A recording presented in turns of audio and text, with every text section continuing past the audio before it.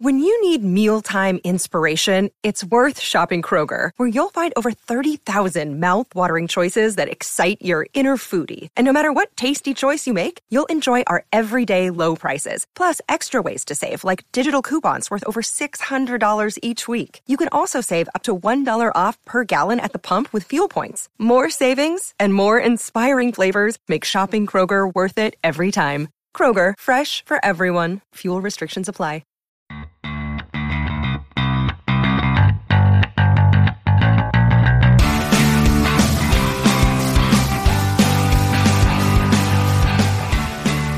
But Rose Tico, was she not like the worst character and the most pointless, inconsequential? That's not a critique, because you're talking about. No, you're not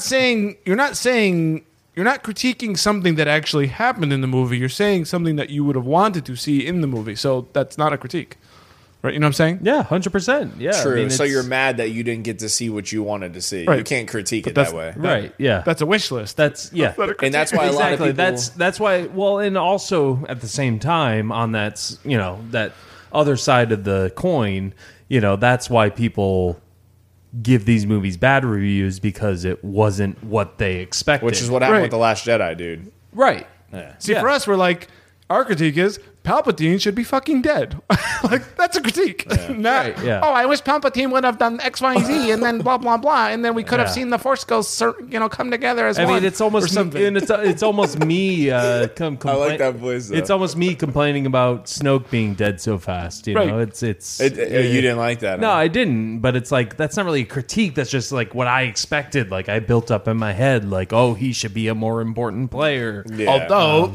I mean, that's because you wanted itself. Luke to throw down and he didn't. Yeah, no, I get what you're saying. And then that gave us Palpatine, because Rian Johnson went ahead and killed the bad guy, and then we have to come up with one. But hey, there's definitely a lot of problems with it, but we'll see if it falls on any of our lists, because we are doing our top 10 movies of 2019. It's our yearly show where we go and celebrate the year of film. And it's where we drag in my cousin by marriage, Mr. Vinny. My cousin Vinny. Oh my God! Doing? I just got that. My cousin Vinny. Once a year, hey, the two I Utes. make an appearance. Two Utes like these. Yep, this is the 4th year in a row. Yes. Vinny has been on for our top 10 of the year show. Me and Vinny It's an honor. started it in 2016. Both of our number ones were maybe La I'm La the Land. guest. Yes, you're the guest. For this one show, yes. for this one show, Dave.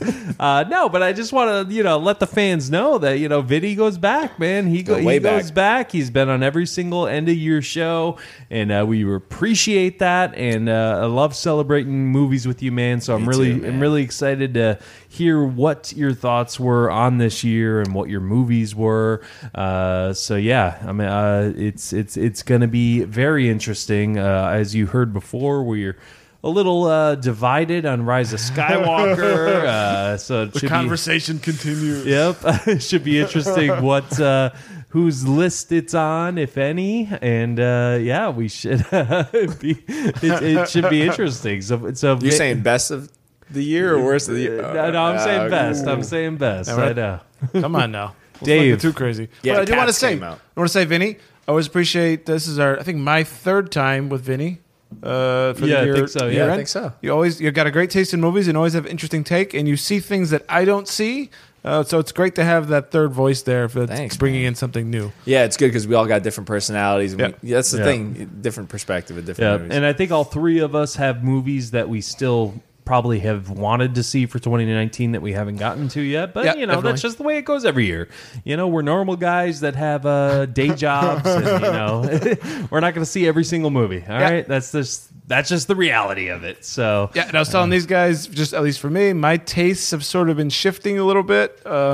So I'm less into certain things, but so that might be reflected on my list. I just went by the things that made me happy this year. The top 10 movies that I had got the most enjoyment out of. That was my criteria. The top 10 that hit you personally. Yeah. Yeah, man, I like that it. a lot. It made you happy. Absolutely. You know, that's I respect that. Vinny, you know what? I mean, we've gone through 2016, 2017, 2018, 2019 now. I mean, how do you compare? I mean, these years. You think this specifically was probably last year was bad. Yeah. Last year, but this year was actually hard to pick a top 10. I feel like this Yeah. year was one of the I was best. struggling a little bit. Yeah. Like, Right?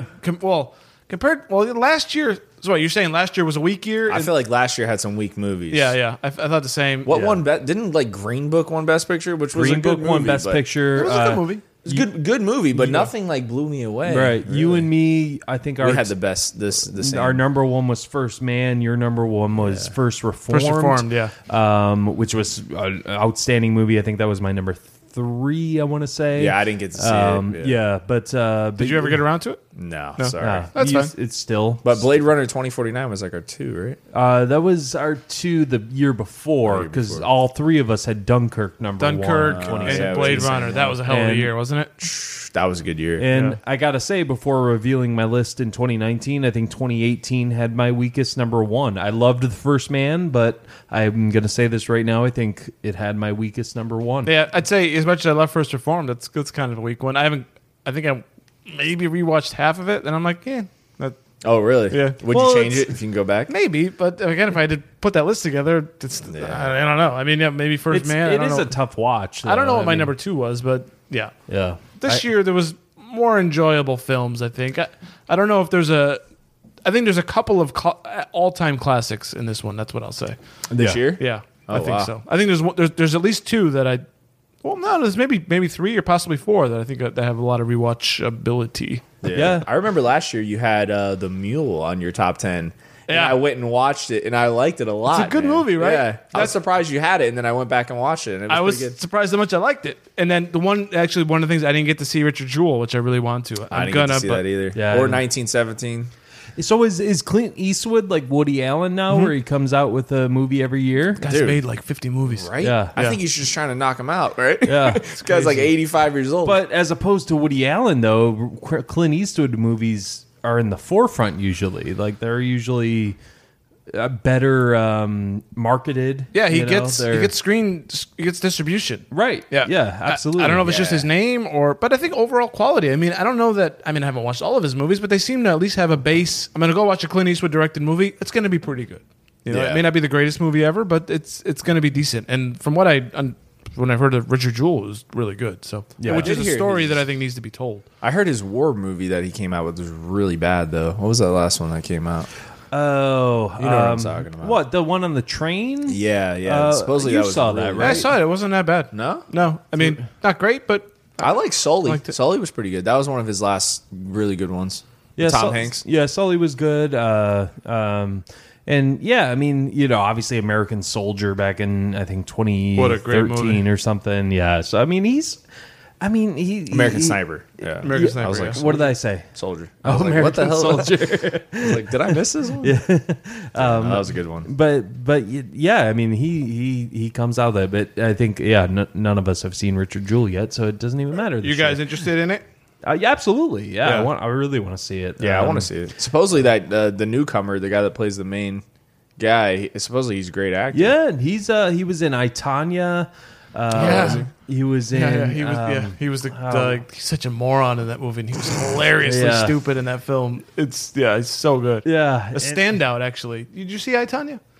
Yeah, I did. Oh, okay. I liked the guy it. I who liked was it. the goon. Yeah. This okay, goofy yeah. dude. Yeah, Yeah. he's getting interviewed and he's just like getting nervous, like, swallowing. But And Sam Rockwell's in it, so you can't go wrong with Sam Rockwell. Oh yeah, I know. Yeah, with Richard Jewell, absolutely. So I can't wait to see that. But it'll be interesting. But Since we none of us haven't saw yet. it, it will not be on the list. So let's talk about the movies that we have seen, guys. Yes. So yeah, let's get into it. You know, it's going to be some conversation here, so might as well just jump right into it. At number 10, Dave, what do you have? All right. And hold on, we're doing what are we doing? Whoopsie or what was? Oh yeah. So if one of us has the movie higher, so say Dave has my number 4, I'm gonna go whoopsie or We got to do better than that. whoopie. I thought we did a whoop. Whoop. Whoop. So we're going to make a noise if we have one higher because we want to discuss it later. So if Dave's number 10 is my number 5, I'm going to go, whoop, and he's going to say, okay, my bad, Ben. I apologize. So we're going to wait for you then? We will talk about it when it comes up on your list. Ooh. Excellent. All right. Kick this thing off. Yep, you're number 10. My number 10. Wait, any honorable mentions? Yeah, but we'll save that for later. But yes, if you've got any, we'll definitely round Honorable Yeah. mentions? You got a couple? We'll do it after. Oh, okay. Yeah. I'm sorry. later. Is that all right, Dave? Later. We'll do it later. Later. All right, man. I thought we did that first, but my bad. Yeah, we'll leave them for later. All right, so I'm going to kick this thing off with a musical, Rocket Man. That's number 10 for me. Anybody? That is actually my number 10 as well. Okay, excellent. I didn't Not see on it. your list? You didn't see it, see I didn't see it, no. You know, I wasn't all that interested in it. It was kind of a wife pick. We went, and I thought, this is really enjoyable. And Yeah. I learned something about Elton John that I didn't know, which is, at first, to say he's not just a singer and a piano player. He was kind of, at least in the way the movie portrayed him, is he's a musical genius. Yeah, absolutely. And I thought that was really interesting. And I didn't know how much of a freaking drug addict he was throughout his whole life. I learned that he did a lot of drugs from this movie. Oh, 100%. Yeah, that's the life lesson in this movie. He was completely, yeah. Stay away from drugs? Yes. Or do drugs and become rich and sing good? The lesson is, the theme essentially was that he was never loved. Not by his family, his parents. He had bad relationships, and he finally found that later. It was basically a quest, a hyper-talented person who who was never loved. And that took a real toll on him, and took him a long time to find happiness. And that was really interesting. Yeah, I love this movie a lot. I think it did a lot of things that I wished Bohemian Rhapsody did, because I think Bohemian Rhapsody was actually my number 10 last year, and I liked this better. I liked this better than Bohemian Rhapsody. I think it delved deeper into... It was more honest, I think. It was more raw, you know. It was it just, but at the same time there's this like mystical element to it where you know the movie was dealing in fantasy, or Right, I don't know what you want to call it, or I think if I can remember, Ryan Terry called it a rock and roll fever dream or something like that. Yes. So essentially, it did things where he would float and play, and it was definitely fantastical, right? But very enjoyable, and it's not the kind of movie I typically want to watch, but I was highly entertained all the way through and thought it was good quality. Yeah, and I liked that it wasn't cookie cutter like Bohemian Rhapsody was or anything like that. It was very, again, raw, and people asked Elton John about it, and he's like, "Well, I didn't, asking about like the R rating and stuff." He's like, I didn't live a PG-13 life. Yeah. Like I led a rated R life. Like, what's funny is they're directed by the same person, supposedly, right? Because they said Bryan Singer directed Bohemian Rhapsody, but then remember they switched directors. Yeah. So this was the Because of all the original director controversy. that did Bohemian Rhapsody. To Dexter Fletcher, whom I don't really know. Yeah, this was the guy that supposedly originally did it before Bryan Singer got fired, right? Well, Bohemian Rhapsody, Bryan Singer got fired. Yeah, and then this guy that did Rocket Man picked up, right? It's the same director. Oh, is it? Yeah, I didn't. Which is funny because that one's that. supposedly by the books, and this one's kind of right. Yeah. No, they're by the same person, same director. Yeah, I'm gonna have to look that up. Dexter Although Bryan Fletcher. Singer celebrated when he won Best Actor, like he took credit for it. He's like, "That's my movie." Oh, really? Yeah, even though he got fired. Yeah, it's like, come on, man. But I'm not. I don't mean to, correct you, but I'm not seeing that he was a director. But I'm in his actor credits. Nope, still nothing. But how was the lead? He was pretty good. Taron Egerton. Yeah. Taron Egerton was great. Really I can see him getting nominated for Best Actor. I don't think he'll win. And he sang in this, and he did a good job. He actually sang the songs. See, I respect that because the Bohemian Rhapsody guy didn't. Yeah, although no one can sing like Freddie Mercury. Either. But you could at least try. No one could sing like Elton John supposedly, but this guy at least tried. I mean, the just like Joaquin Phoenix would walk the line. At least he tried. I don't think Rami Malek should have won for Best Actor for Bohemian Rhapsody, especially since the Oscar clip they used for him was him lip syncing Freddie Mercury's song. It was like, really? Wow. But anywho, so yeah, Rocket Man, very enjoyable film, very, very entertaining. I can't believe me and Dave had the same number 10. The only thing we're going to agree on for the rest of the night. Probably. Vinny, what's your number 10? My number 10 is probably won't be on any of your lists. Us. Jordan Peele's Us. Didn't make it on mine. Actually, I didn't see it. So. Oh, you didn't see it? I did not see it either. You didn't see Us? No. Did you see Get Out? Yeah. Okay. Yeah, I mean, this is Jordan Peele's sophomore effort, written and directed. Sell us on it. Let me sell you. So, one of the best soundtracks of the year for sure. Okay. But so basically, you have a family, and long story short, I don't want to give away too much, but there's a home invasion, and they look just like them. They're basically doppelgangers of their family.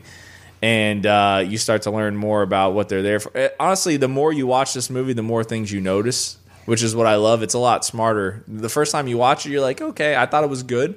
And then the more I watched it, the more you realize they call them the tethered, the other people that look just like them. And they move just like them, and they like things just like them. You'll notice things on their T-shirt or certain things they'll say that the movie, you just notice new things, different details that Jordan Peele put in there. And people compare it to like a Twilight Zone episode, you know, just like because he's doing Twilight, and that is kind of one of his things. Yeah, right? yeah, His the style. Twilight Zone. Yeah, he did the show. Is this movie pushing too hard on the metaphor? It's not. Okay. People, they're looking too much into it, and they're pulling as much. Like, yeah, us means U.S., and, they're just basically just coming up with different propaganda. It honestly has one of the best female lead performances of the year, which is Lupita Nyong'o, dude. Gotcha. If she doesn't get nominated, it's because of the kind of movie it is. That good, huh? Because it's a horror genre? But it's not that scary. It's funny, too. Okay. It's kind of like Get Out. It has comedy and it has horror. What do you like better, Us or Get Out? I actually liked Us more, dude. Interesting. Yeah. Get Out got all the hype. Get Out got hyped because it was his first movie. I feel like I feel like people knew who he was, and he had the resources, and he had the creative freedom. I heard in this one they just basically said make whatever you want, and I feel like it's a little smarter. Get Out had its social commentary, and this one does a little bit too, but it doesn't beat it over the head as much. Okay. But yeah, man, Lupita, if she doesn't get nominated, I'm gonna be pretty upset. She creeped me out even in the trailers. Like, dude, what she does with her body is just, she's doing this physical weird. Her voice is just so deep and creepy, and she plays both roles pretty good. The normal lady and then the tethered version of her. But the more you watch it, the more you notice. And yeah, man, I was actually pretty impressed. Jordan Peele was not a one-hit wonder for sure. Nice, that's good, man. All right, yeah, I'll definitely have to be checking that out now. So yeah, that's your number 10, right? Excellent. That's my number 10. Good stuff, man. My number 10 was Rocket Man, as I said. Dave, what's your number 9? So my number 9, one of the things I mentioned just a little bit ago is a bit of changing taste, and it's leaning a little bit more towards popcorn, and I think this movie exemplifies that probably more than anyone on the list, which is John Wick 3. Have you guys seen this? I have not seen it yet. Okay. I've seen the first 2, and I meant to watch this. I know I even had you watch all 3 to do a review on it. Exactly. We were scheduled to go on a show that somehow it fell apart. And oh, yeah, that's right. Preparation, I watched it because it was leading up to John Wick 3, if I remember that right. That's right. I watched. I hadn't seen any of them. Watched the first 2. Yeah, we watched and then that one that's coming out of the theater, went and saw it. And it wasn't Robin Slim, was it? No, it wasn't Robin Slim. It was somebody else. Okay, or it might have been Robin Slim. I don't know. No, I don't think it was them. It was someone else. Okay. But it's an orgy of violence, of highly choreographed, just crazy violence. It's like, if you guys haven't, well, you saw the first 2. It steps that up. There's no story at all. There is zero story. It's Keanu Reeves shooting, punching, throwing axes at people, dodging things in just a highly choreographed way. For the first, hour, it's just your mouth is open just watching it like, Jesus Christ, this is crazy. So, yeah, I got a lot of mileage out of that. I would definitely recommend anyone the first one has somewhat of a story. The second one, not as good. But the third one, I think it stepped up and it just took... it's almost like watching a video game where you're like, okay, I grab the guy by the shoulder, throw him down, blow his head off, got the next guy, I dodge it, I pick up the next guy, I kill him. There's a dog that goes and jumps on him, and I get on a motorcycle, and it's like non-freaking stuff. And how did it? Keanu Reeves, it seems like all of a sudden just stole everybody's heart. Like I love Keanu Reeves now because of this franchise. I think Toy Story 4 he was pretty good in too. Yeah, that too. Yeah, exactly. It's so funny. But yeah, they say it has some of the best action scenes ever filmed. It's great. Yeah. It's something about a library scene I think I heard about that was amazing. That's it. Yeah, that's one of them. Library compared to Kingsman's church scene, not as hectic. It's a little more deliberately paced because like that one is more just there's blaring music and it's like sped up. And it's in a church. Right, in a church, yeah, right? So it's not quite like that, but very similar to where the choreography, I think that's the best way the way everything is. Good fight choreography for sure, yeah. But it's not like, a few punches. It's like a string of things that like go down through a building and then downstairs or, something that's just... There's some one-shots in there? Like there are. Takes? Yeah. Oh, really? It's great. Yeah, that's cool, It's horrifically violent and just highly entertaining. So that's all I've got on it because there's no content really to speak of. I mean, we put Fallout on our list last year. Yeah, that was another one. Like number 2 or 3. It was pretty high on my list. Which sometimes you just want some action, some good action. Yeah, you saw this in the theater, right? I did. Yeah, you did. And I'm sure that was just intensified the experience. Took the wife with me, and she's like, "This is really violent." I guess it's crazy. And then people talk about Joker being too violent, but you got John Wick knocking out like 100 guys in the library. And it's, at some point, it just doesn't matter. Once you killed 20, who cares about the next 10? They're just henchmen. I know exactly. So John Wick 3. Yeah, now I really want. I'm probably going to watch it tomorrow. I'm off work. I'll probably just flip it on. Just throw it on. Yep. Expect nothing but carnage. And I mean, that's essentially what they all are, though. I mean, it's just they're fun to watch. I think it's funny because I think the first John Wick I watched it on TV like a couple years ago, and I was like, "Oh my god, I love action movies again." I went back and watched like Commando and Predator and Cobra and all those old action. How movies. Was Cobra? Cobra's painful, but it's fun. You know, it's. But John Wick doesn't pretend. I think that maybe the difference what you might get from other action movies is this one doesn't pretend to do anything or to establish any of the bad. It's just they're going to kill you and you have to survive and kill them. That's the basics. Yeah, that's okay. That's all it is. Good enough.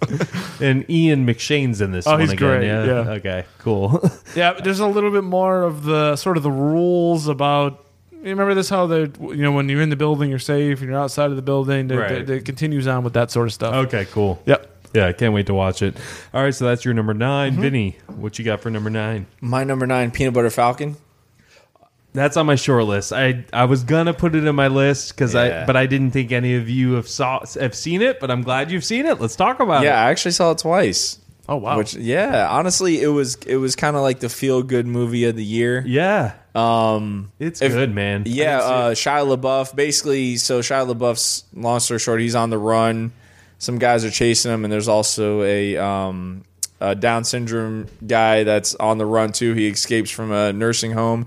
They kind of just collide and find each other, and he wants to go to a wrestling competition or contest, and that's his goal. Takes him with him, and it's kind of like it's just a feel good buddy movie. Yeah, really, it's a buddy movie on the run, and it's very heartwarming. I'm so glad. Smile during this whole movie. It was one of those movies that just made you feel good. Yeah, that's good. But it was also well done. It wasn't like just a corny movie. Like I got some, indies and crazy movies on here. This is the feel good movie that just made me happy. Excellent. And Shia LaBeouf is underrated as anything. I didn't see Honey Boy yet. I know. I really he is one of the best actors of his generation, man. Yeah, he's gotten. Yeah, he needs to be taken more seriously than I think he gets credit for.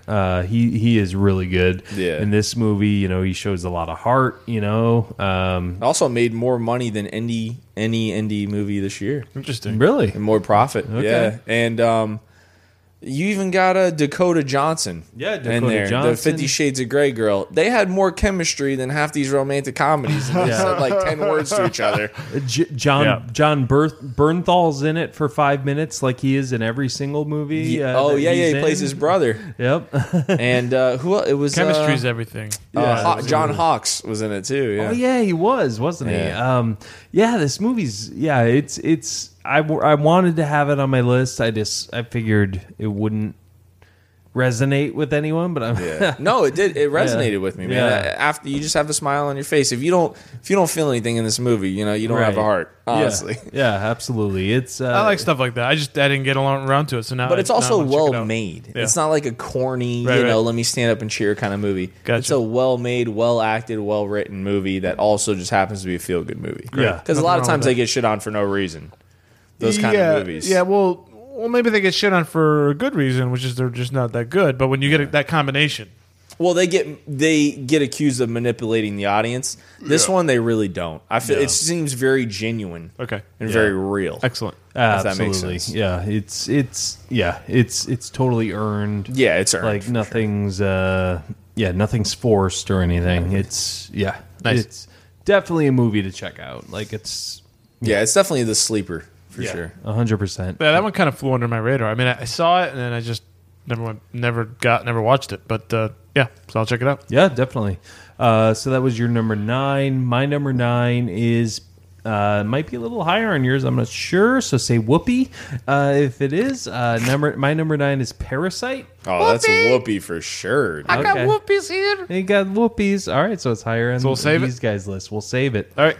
What's your number 8, Dave? I'll go number 8, continuing on, I guess, popcorn, entertainment, and just general happiness. This one might lose me credibility, but it is the Netflix original movie, Klaus. Klaus. It's a Santa Claus. It's a Christmas movie. It's animated Christmas. I always thought that was called Claus. Or Claus. So did I. Or Klaus. Are we Claus? pronouncing it differently? Is Santa Claus? Klaus? Maybe it should be Claus. I don't know. Santa Claus. J.K. Simmons does the voice of Santa Claus. I'm thinking, well, she with a K. I would assume Claus. Well, did they say Klaus in the movie? Santa Claus? I don't remember. I thought it was always Let's call it Claus. Honestly, it's going to be Klaus from now on. We're going to watch Netflix original movie Klaus. I don't remember. Hey, kids, Santa Claus is coming. Santa Claus. Sorry, Santa Claus. Give presents. Well, he wasn't called Santa in the movie. He was just called Klaus? Yeah, or Claus. I don't have to go back now. Christ, I hate you people. Freaking Claus, Klaus. All right, so who's going to number 7? No. Well, what's great about this movie? This movie's great because, the animation is original. I just threw it on thinking, whatever, we'll just see what it's all about. And I was hooked in, and Jason Schwartzman is the counterpart character, does a really good job in that. It just tells a nice little story, and then it sort of shows an origin of Santa, which is cool. And he was just basically a toy maker out in the middle of nowhere, in an island in the middle of nowhere, of these people that are hating each other and fighting and all this stuff. And this mailman of a kid kind of gets him to go help. I don't know, it's really cool. It builds on myth making and how maybe you could see how that story started. So, and it has a nice feel, good animation, good voice acting. I just really enjoyed it a lot more than I thought. Is it one of those where Santa Claus is out of commission and needs to get back going? No, there again? is. Santa Claus doesn't exist. What you got is a man by himself who I think his wife died and they couldn't have kids or something, and he just made a whole bunch of toys. He was basically a recluse. So this is how he becomes Santa Claus? Yeah. Okay. Yeah. Interesting. So Santa Claus origin story. So it's an origin story. Basically, yeah. Kind of want to watch it, honestly. Kids, Santa Claus is coming. It's a real man. It's sort of like saying it was a real man who then this is how the story began. Well, like Saint Nick or whatever. Yeah. I kind of dig because that's never been done before, as far as I know. I mean, maybe, but yeah. The animation looked pretty. It was good. It was different too. Yeah. It sort of reminded me of the old style hand drawn stuff where things were like really exaggerated. It's CGI, but it has that shadowing and that style of hand drawn. I saw it on there when I was scrolling. Definitely recommend it. Yeah, definitely check. When you was scrolling. What's Netflix and chilling? What's your number 8, Vinny? My number 8 is Knives Out. You didn't have it on there? No, I do. Is it 7 or something? No, it's my 6. It's your so 6? We'll talk about it. Yeah, but it's my number 6. You whoopee that thing. What? You got to whoopee it. Really? All right, whoopee. All right, whoopee. I haven't seen it. That's my... Okay. I'm really? getting to it. I just So haven't you're got to it thinking yet. 2 over, we whoopee? I just whoopee every time, no? Okay. All right, we'll whoopee. All right, my number 8 is Rise of Skywalker. Oh, wow. Whoopee. Dude. Really? I'm higher than you. Wow. You want to cheer me. So weren't we just talking shit about this movie before the show? Like, it's my number 1. Wow, look at him. This is what I'm looking at. Last Jedi was... You guys had it higher than I did, too. I see. Oh, for sure. Look, see, Ben made this ranking based on the room he was walking into, and that's the last thing I'm going to say. So what's next? It's your number 7. Okay. Oh, Parasite. You're higher? Whoopee, yeah, Okay. it's higher for me. All right. What's your number 7, Vinny? My number 7's Endgame. Didn't make my list. Didn't make my list. Really? Yeah. I wanted to throw in a... No, I'm glad you have it, How you but- felt for John Wick is how I was with Endgame. They stuck the landing for, what was it, 22 movies? I feel like I have a couple problems with it, but I mean, the way they handled the characters after... I think Infinity War and Endgame is a good one movie together. Yeah. 6 hours. Good. Yeah, 7 hours. No, man. I mean, it has probably maybe tied with Civil War the best action scene of any superhero movie Yeah.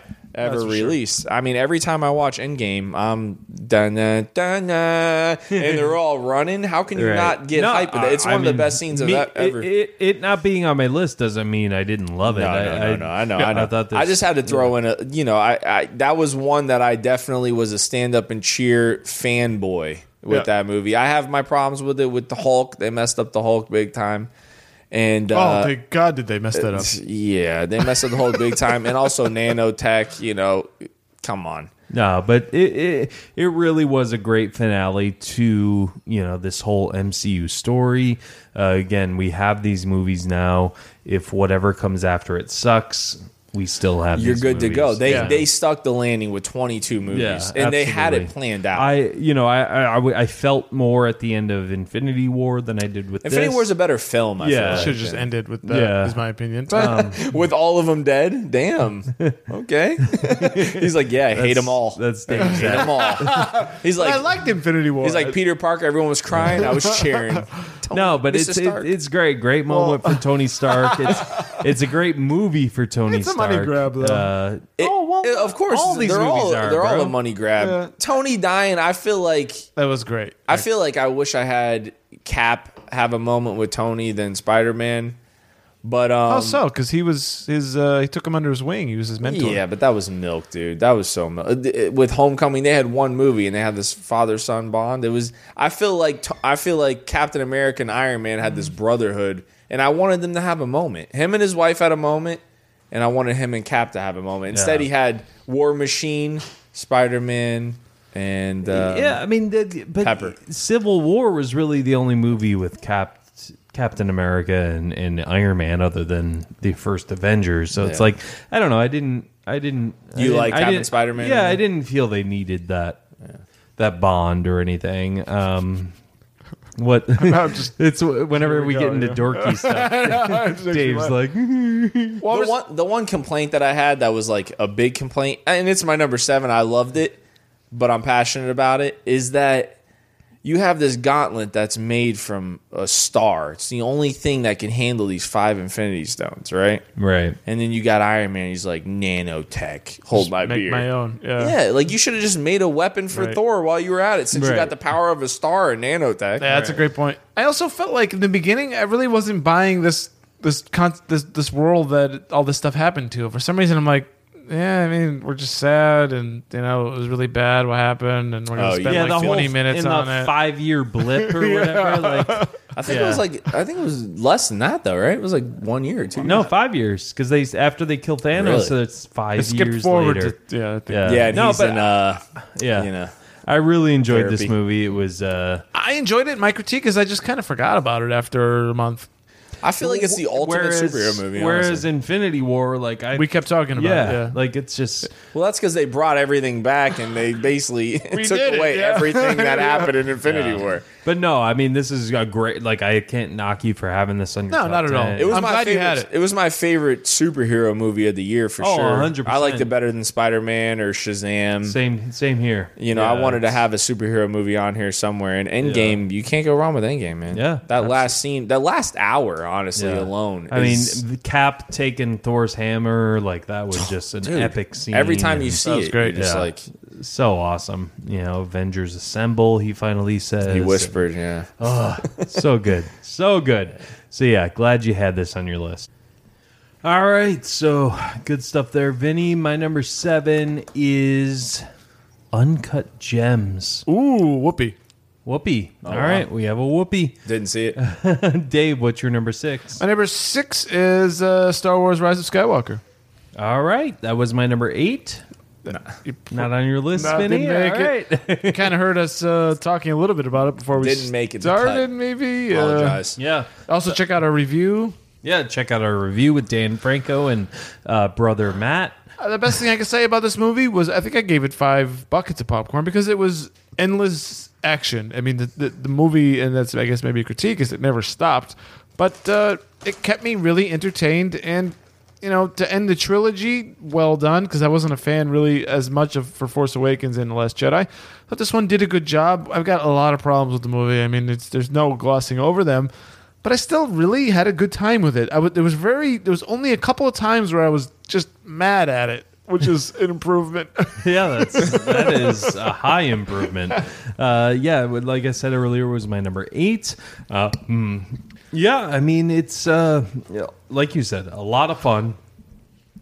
Gave me all the Star Wars feels, as I said in my review. Yeah, and that's what I base these Star Wars movies on. I mean, it's not like my critical movie brain coming out. It's my Star Wars brain. I think we have to maybe change our mindset on these a little bit. You know, I think what now to expect. I'm starting to realize with Disney, that's what I have to do. Yeah, I have to check my brain out at the door. it's popcorn, and just eat the popcorn, and then you leave, and just throw the rest of it out. I love the nitty gritty lore and the. And that's why I love reading the books and stuff. Like the books and everything are what's the best part of this Disney purchasing Lucasfilm, books and comics and everything like that. Like the best stuff that has come out of the new canon is from novels, not movies, and that's a problem. Yeah. I think. And what we see on screen so far, I think, what we've been seeing on television, just The Mandalorian. You know, I tend to favor that. I think I said I like the finale more than Rise of Skywalker. Yeah, maybe a bit of an exaggeration, and then taking the season as a whole, it was a great season. That's still Star Wars, so you know it's not over yet. These big blockbuster movies, I think, is where it all kind of loses its way, and that pressure of the trilogy and all this stuff, you know. Right. Yeah. I feel like besides like Rogue One, man, like that, I love Rogue One. I think it's one of the best Star Wars movies. Best Vader scene for sure. It had its moments, Rogue One, but it felt like a cohesive part of the saga. I think that's my problem. No, definitely, yeah. So Disney can do it. I think just people with Rise of Skywalker, they're just like, oh, we got to take it. But they've done some, they've tied things together. Rogue One made A New Hope a better movie for me. Yeah, 100%. Yeah, I mean, it seems flawlessly into that movie. But the thing with Rise of Skywalker is no matter how much you liked Last Jedi, a lot of people hated it. And Rise of Skywalker and J.J. Abrams kind of felt the need to make everyone happy. Make everyone happy, which I don't agree with. Yeah, well, yeah. I mean, you have a vision. You do your vision, man. Like you don't. But at the same time, all three. Then you should have done all three, and Kathleen Kennedy should have said, "Hey, we need to plan this out, this whole trilogy out, not just." Hey, all right, let's bring in the next director, see what happens. All right, now next director for episode 3. Let's see what happens. And if you're going to do that, take your directors to the side and say, this is where it's going to start and this is where it's going to end. Right. You guys can put your artistic vision on that, but the story's going to go this way. Yeah. Right. And, for all the things we've said against George Lucas, I understand he sold it, but it really couldn't have hurt. The problem with Lucas was as a director, moving forward, it wasn't his ideas or his thoughts. Have him as a consultant. Just have him there. Right. Just bounce ideas out. You don't have to do everything he says or anything like that, but bring him in to just, have him involved in the process. Yeah. And some sort of, I don't call it minor role, but some role, any role. He didn't even make it to the premiere. Yeah, he didn't go to the premiere. He even explained right before Force Awakens came out. He said he was being treated like it was a divorce, and like he was like the the ex-wife who was trying to still find information out and everything. Like that's how he was treated in all this. So in other words, what is it? You gave me the $4 billion, and are you telling me to get lost, or is it? You gave me the $4 billion, and you still want me to have a role. What is it? And define it maybe. Yeah, from what I know, like the contract was a little sketchy. They thought that he would have some type of say in how it went. Well, from what I've read, I think he handed them some scripts, and they just threw them. They immediately took them like Luke with the lightsaber and threw them in the garbage. I think that's what happened. Sounds about right. Funny. So they read it perfectly. But Kathleen Kennedy, as a consistent story, she's the one to blame for sure. But at the same time, look how well Kevin Feige has done with the MCU, dude. That's what I'm saying. But at the same time, there's no real emotion there. I hate to say that, Marvel fanboys. There's no real. You don't connect with the characters in the not MCU. Generationally, not as a kid. Oh wow, what Luke did! He was fighting Vader. That's who I am going in to see these movies. Not, okay. So Thor's cool, but I don't care as much. That's right. Yeah, I guess you're right. Yeah, it's not as. Because there's so many of these movies, whereas Star Wars was like this exclusive thing. There's 3 movies originally. And it felt like something bigger, something more important, something that was speaking directly to you, not just like some crazy action on screen, which it's basically now devolved to. But, yeah. And I think just one other thing I want to say on this is I think the big mistake was just continuing this. The Skywalker. 7, 8, 9. This was a big. Yeah. When I heard this 15, 20 years ago, however long it was, when I first heard of Lucas's ideas for this, and it was was it Jaden and Jacen, or the two? It was the twins of Leia and Han. Leia, yeah. Even then, I'm like, I don't want to see that, and they just modified it. As long as now they're gone from the Skywalker, they can try to create their own story, and we'll see how that goes. Dude, the galaxy is huge, man. Right, well, so Star Wars is unlimited. Don't stick with the Skywalker. We're learning that with Mandalorian, and just keep coming out with these series. We have Cassian and K2SO coming out. We have Obi-Wan series coming out. So hopefully, the series kind of bring it back on. And they're still stuck in the time period. They're still stuck in the past, and you have it's unlimited. Yeah, but you think they have to sell it for that? But the medium of TV, I think, is like Han Solo. Who wanted a Han Solo movie? Nobody. But I got all I needed out of Han Solo in the 3 movies. But a Han Solo series, maybe. A TV medium is so much different. But who's playing him? That's another problem. Oh, I know. Harrison Ford is I get that. Gorgeous. I get that. Is a gorgeous, beautiful man. I get that, but it's the only word you come up with. He's like a freaking gorgeous guy. There's certain stories though that can be told better in a TV setting. For sure, I understand. In a movie, with less pressure and to just go do fun things. Right, exactly. Let me ask you a question though. You take out Baby Yoda out of Mandalorian, is it still as good as it is? Yes. You feel like it is? Huh? 100%. Yeah, I mean, Baby Yoda is for me is kind of extra. It's just like every time I see him, I'm like, oh my god, he's so cute. I love him. Yeah, and well, he was the draw. He's the one that he set the hooks in your heart. Yeah, Disney knows what they're doing with him, and they're still sucking out the past anything they can. But to Ben's point, it could be another MacGuffin essentially, and could have worked. Right. Yeah. Yes. Yeah. Exactly. Yeah, it doesn't have to be and again, it's not Baby Yoda. Yes, it is the child. I'm sorry. Yoda. So that was your number 6, Dave. Yes. Skywalker. Yeah. What's your number 6, Vinny Malatino? You got. Don't be afraid. The Lighthouse. which we both haven't seen all the way through anyways. I saw. Yeah, Dave shut it off within 2 minutes of the... He saw it was black and white. He's like, screw this. I turned it off after the first line of dialogue. Doesn't mean it was a bad movie. It just wasn't for me at the time. The Lighthouse is the one movie on my list that is definitely the art house movie. It's two guys trapped on an island in a lighthouse, and the storm comes. Basically, their descent into madness. They're just by themselves, just them two drinking, and just a bunch of weird shit going on. It's one of those movies some people can call pretentious, but if you watch it, you kind of get different things. Someone could tell you it's about one thing, and the next person can tell you it's about the other. William Dafoe, man, he is going to get robbed of supporting actor nomination. Well, let me ask you, what do you think it's about? I think it has Greek mythology themes to it. It's hard to talk about it without giving spoilers. Go ahead and spoil it, unless you're... I'm fine. Okay. Well, not too much, but just, yeah. I mean, a less spoily, just an overview of a general... I think William Dafoe is essentially like gaslighting Robert Pattinson the whole movie. Interesting. And making him go crazy, I think. Okay. I kind of gathered that from the trailers almost. Just the way he was Pattinson's also not who he says he is in the movie. Okay.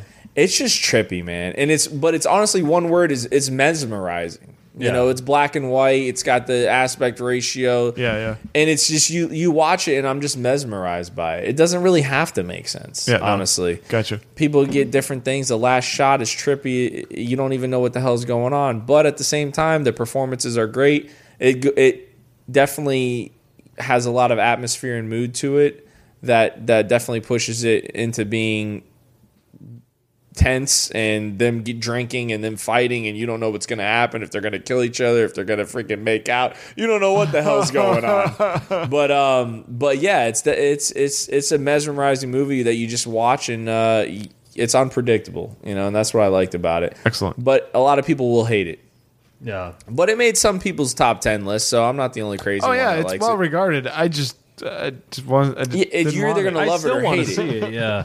It's got mermaids, since we're spoiling everything. It's got mermaids. It's got, there's some things with things that you notice, because I saw it twice. So there's one scene where William Dafoe says all the seagulls are past lighthouse guards that are dead now. Yeah. And you see a head of a guy that has his eye poked out, and then you see the seagull and his eyes poked out.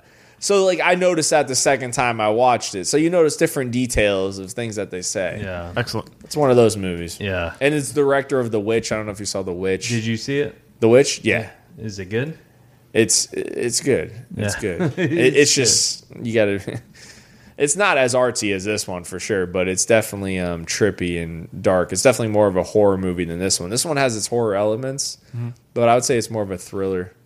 Okay. And Robert Pattinson, the Twilight dude, is good.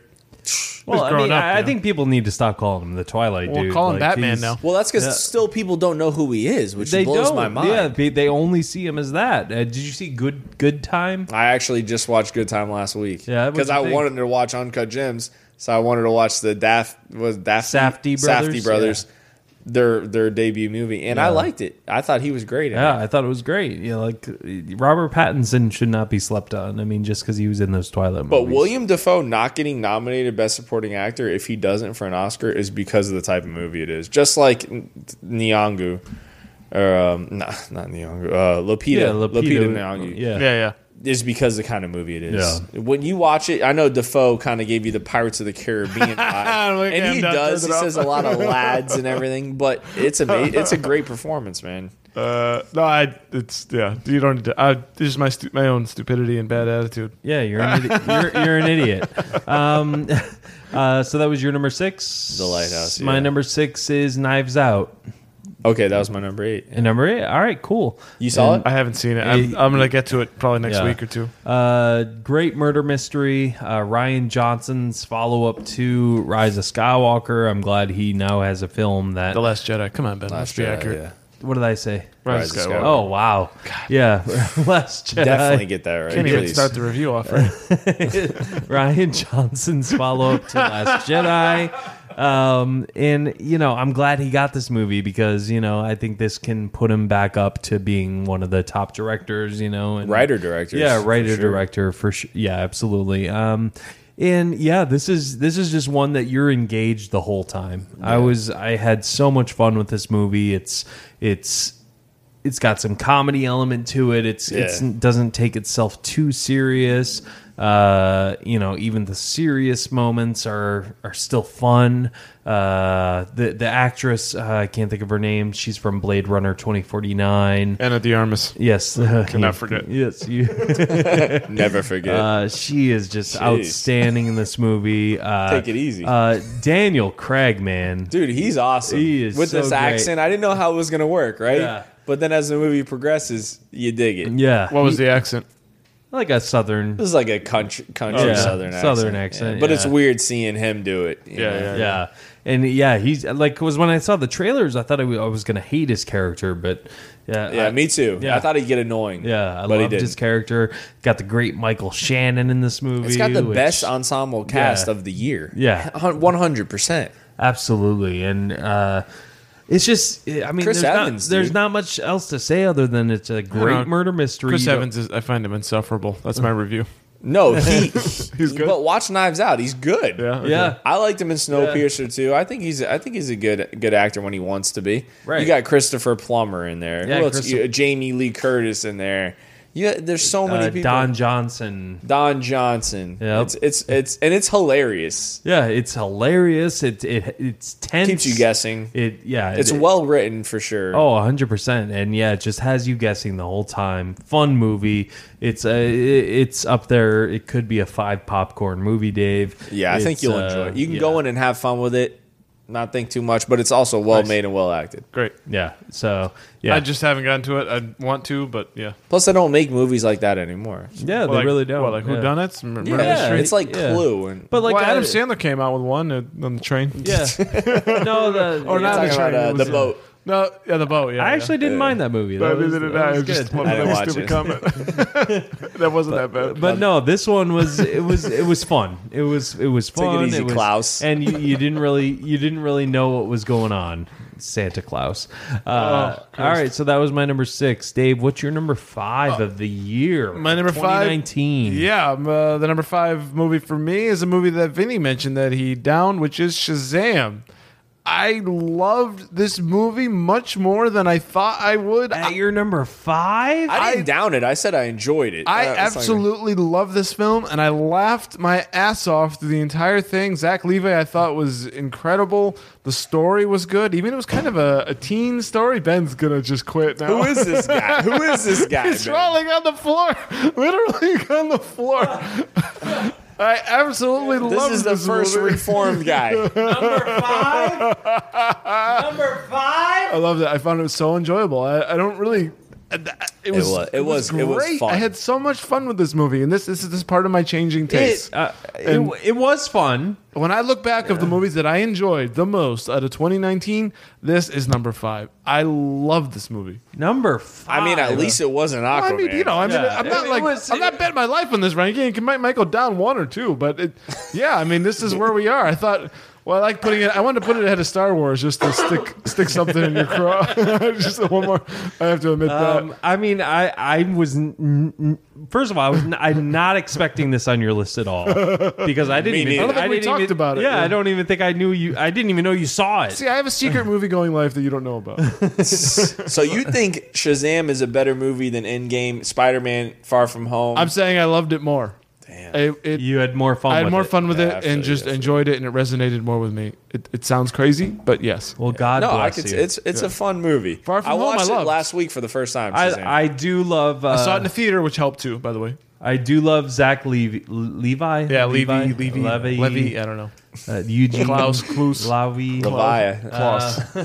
He's great. No, I mean it is a fun movie. I can't deny that. I think it's a comedy. Also, one of the funniest movies of the year. It is a comedy, and it is funny, and it works for what it's going for. That's the problem I had with Aquaman. That thing was all over the place on what it wanted to be. The comedy tried to at be least super serious and then silly. Dude, it don't get me started on Aquaman. At least Shazam worked for what it was. He's a kid in a man's body. This shit better be goofy and funny. This is like sort of like Big becomes a superhero. It was Big. Yeah, it was Big meets superhero. Yeah, I love the moments when they're first like hilarious. He's learning the power. It is funny. I'm in the theater and I'm almost like laughing involuntarily, and then I'm becoming aware of myself cracking up, and I'm like, all right, let's just go. I can't believe you never told me you saw this movie. You don't know everything about me. No, I guess for He's some like, reason you don't know everything about me. Number one, Dora. I know. Right? Wait, did you see this one in the theaters too? No, I saw it on. Because that's probably why. I think maybe I said I saw it. I saw it on free. And you just right. You paid for it? Yeah, I pay for every movie. We pay for everything. We do not condone piracy. That is a federal crime. Thank you very much. And Vinny, what's your number 5? I know it's going to be higher. Joker for you. Whoopi. Whoopi. That's your number 1, probably. My number 5, I don't know if either of you have seen. My number 5 is Marriage Story. Yeah, Whoopi. Oh, it's cool. my number 4. I didn't see it. Okay, cool. All right, also refuse to see it. Dave, what's your number 4? You refuse to see it, really? Yeah, I don't know. When us two people yell at each other for being mad and cry. No, it's more than that. We'll get to it in a second. Dave, what's your number 4? Mr. Shazam at number 5. Dude, right? He's this guy. He's like, he's like good acting. Ugh. Yeah, Shazam. I've changed. What's your number 4, Dave? My number 4 is you mentioned The Lighthouse, an A24 production. The next A24 production that I saw just yesterday, I believe, in the theater, which is Adam Sandler and his best role since what? Punch Drunk Love? No, maybe. Funny People? Funny People. Grown Ups 2? No, I don't know. The Boat? It is. It's his best performance ever. Absolutely. Well, yes. You think so? Could be, yeah. Punch Drunk Love would be maybe a 1 and 2 there, but yeah, Uncut Gems. Fantastic film. Yeah, oh, my goodness. It's my number 7. It's a movie that's sticking in my head. Dude, I kept thinking about it. How stressful is this movie? Oh, the first 30 minutes, I was almost like, okay, I don't like this movie because it's too chaotic, and I just want to just like turn it off. There's a lot of like cross talking. Movie theater, turn off the movie. Yeah, I did hear there's a lot of people the characters talk over each other a lot. Yeah, well, to make it more realistic. I mean, I think so, and just to add to the insanity of this life. So I don't want to spoil this too much, but he's essentially. He works in the Diamond District in New York, and he has this little diamond store, right? But in other things, he sells stuff, and he's got this little like store in this building, and he's trying to. He's a hustler. Yeah, he's a scam artist, and he's a degenerate gambler. And he's always trying to bring in high value clients, and he's got this one assistant that he has who's a black guy. And he uses that black guy to bring in high net worth people like Kevin Garnett, athletes, people with a lot of cash. Oh, so he actually plays Kevin Garnett.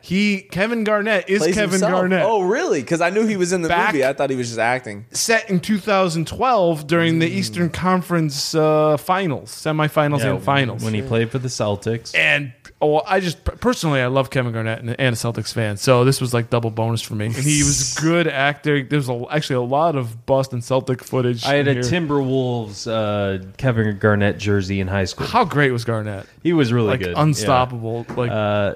But yeah, this movie is it's like in the movie. How is he?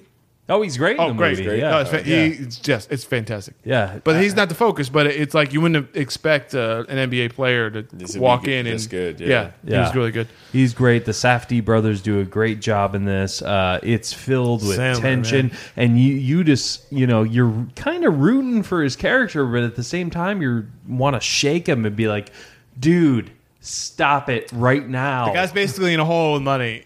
And there's loan sharks after him. There's, and this is a wealthy man, but he won't spend his own money to get out of his own hole. He's always using other people's money to make a score, to double his money or something, to then pay off these other things. He's always running something. It's pure greed, pure scam artistry, just bad character. Like, just there's no stopping. The theme of this movie is greed.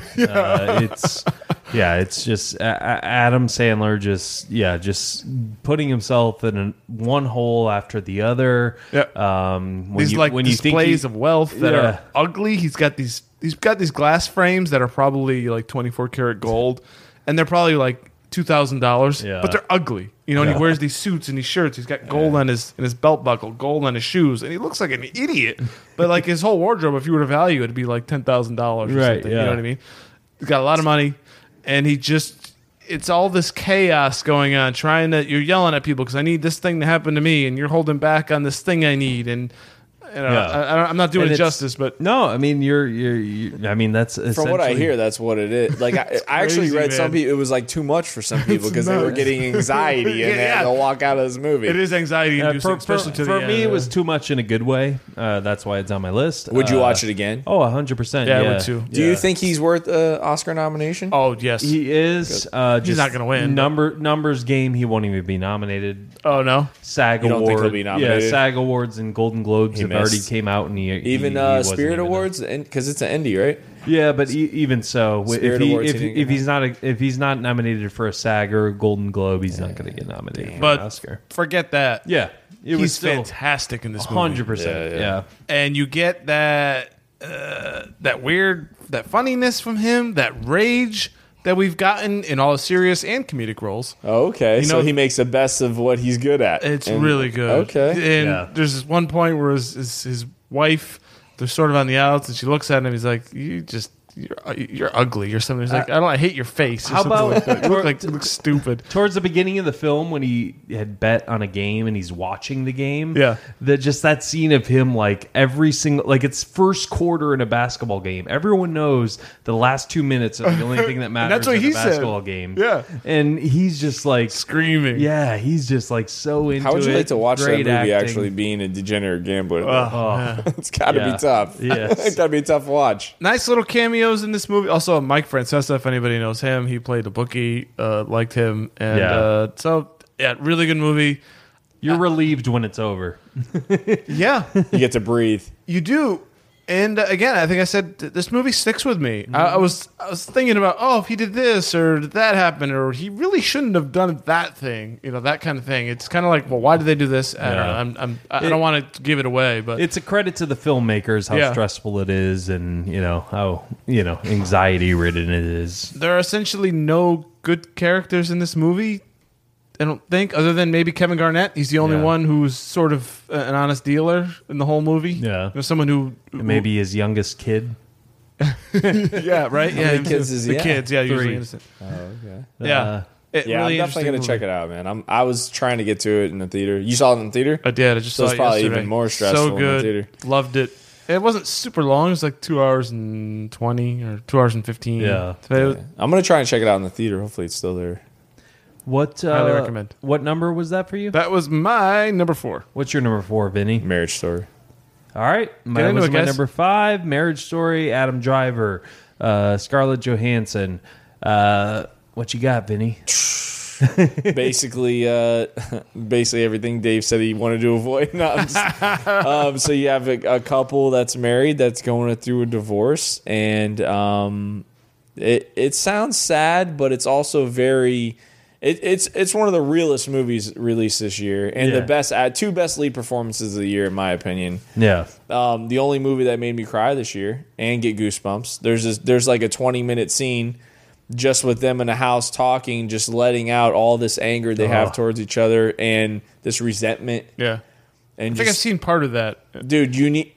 If you don't watch anything, just watch this scene. Mm-hmm. Greatest acting I've seen, honestly, in years. Yeah, for me, it's between Adam Driver and Joaquin Phoenix for sure. best actor. But Scarlett Johansson is... Yeah, and Scarlett Johansson. She's good, yeah.